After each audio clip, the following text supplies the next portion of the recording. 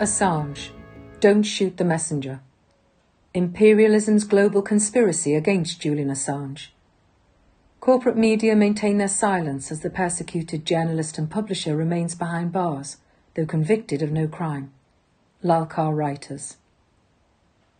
The Supreme Court on the 27th to the 28th of October heard the US government's appeal against the decision made by a lower court that Julian Assange should not be extradited to the United States to face trial on assorted espionage charges. That decision had been made on the basis of what most people would consider the weakest of Julian's defences, namely that he would be at risk of suicide if incarcerated in the USA, rather than the disproportionate nature of the probable sentence, or the likelihood of excessively cruel punishment amounting to torture, or the improbability of a fair trial. The US immediately appealed, ensuring in effect that Julian would remain incarcerated in Belmarsh High Security Prison for several more months, pending the hearing of the appeal. Now that appeal has been heard, and it only dealt with the mental health defence. Julian has once more returned to prison to await the judge's decision, which is not likely to be forthcoming for several weeks. Though the fact that Julian Assange has up to now been able to evade extradition to the US offers some consolation, we cannot rest on our laurels but must escalate the fight for his freedom. The forces of imperialist domination from Britain to the US and the Ecuadorian Comprador government are colluding to make an example of Julian Assange and, more recently and by extension, Craig Murray.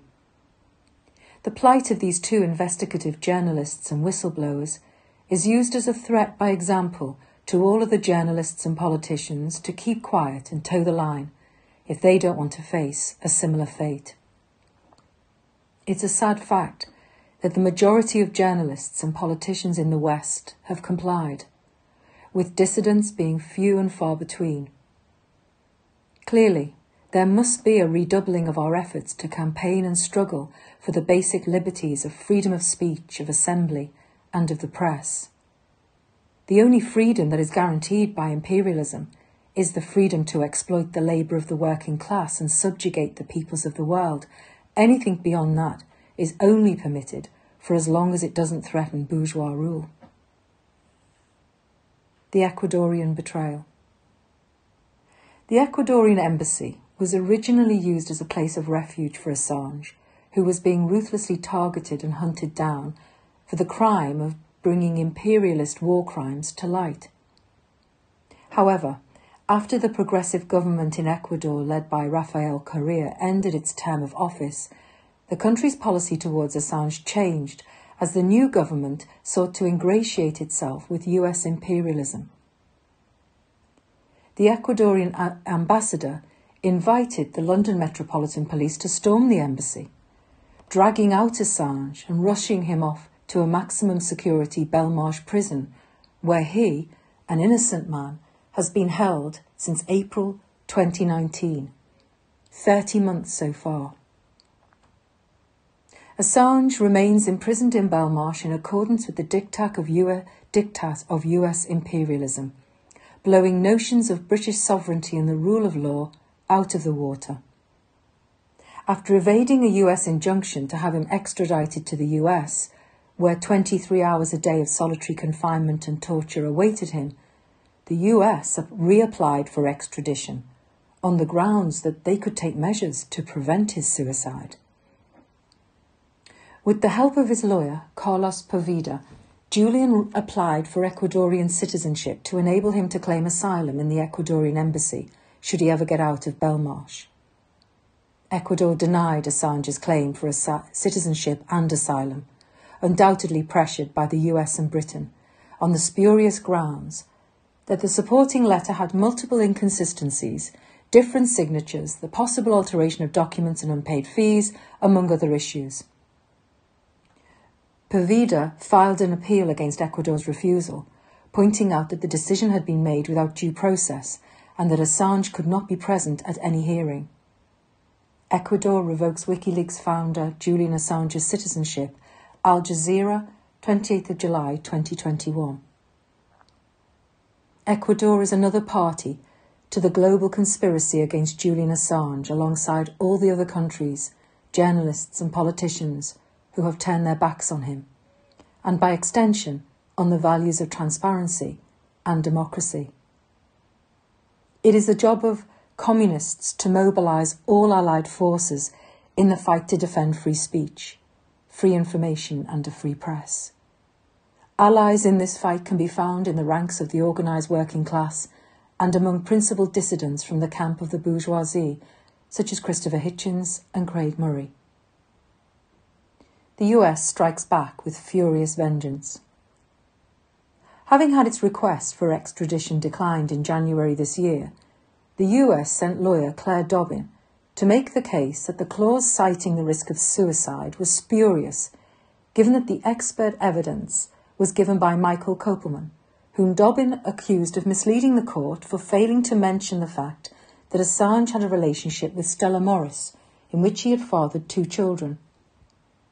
However, as the Jacobin reported, by the time the court actually heard of the medical evidence, Judge Baraitser pointed out the full nature of Assange's relationship with Morris was known.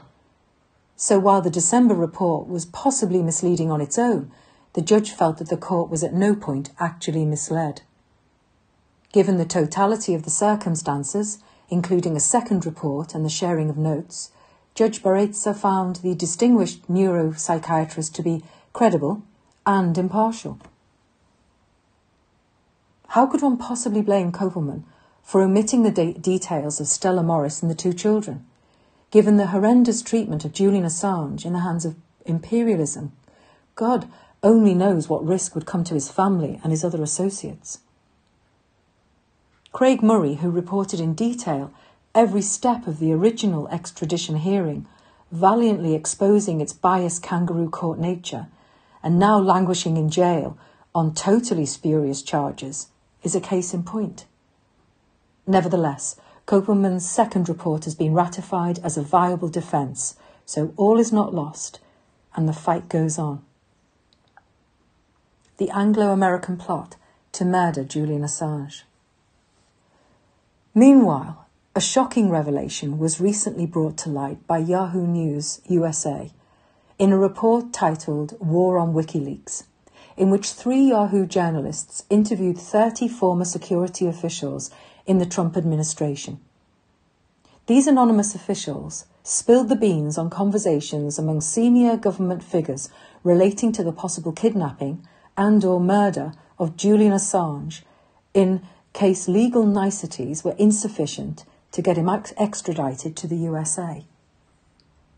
This cavalier attitude towards freedom of press and the rule of international law was clear when former CIA Director Mike Pompeo declared war on WikiLeaks, saying, "WikiLeaks walks like a hostile intelligence service and talks like a hostile intelligence service, and has encouraged its followers to find jobs at the CIA in order to obtain intelligence.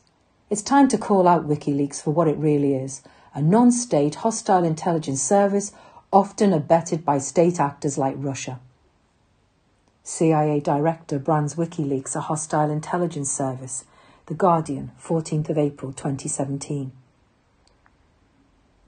British involvement in that discussion is likely, given that what was being envisaged was that Assange might be murdered on London streets, in which case the execution would presumably have had to be carried out by armed British police officers, for the sake of good PR.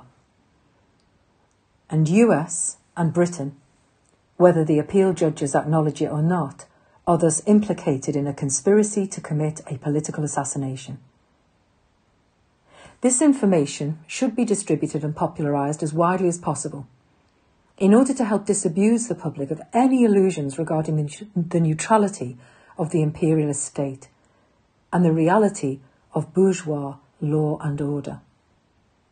We must redouble our efforts to frustrate imperialism's war on WikiLeaks and Julian Assange in particular, and on free speech in general. The more we succeed in doing so, the more our rulers will expose themselves as nothing but a clique of predatory gangsters.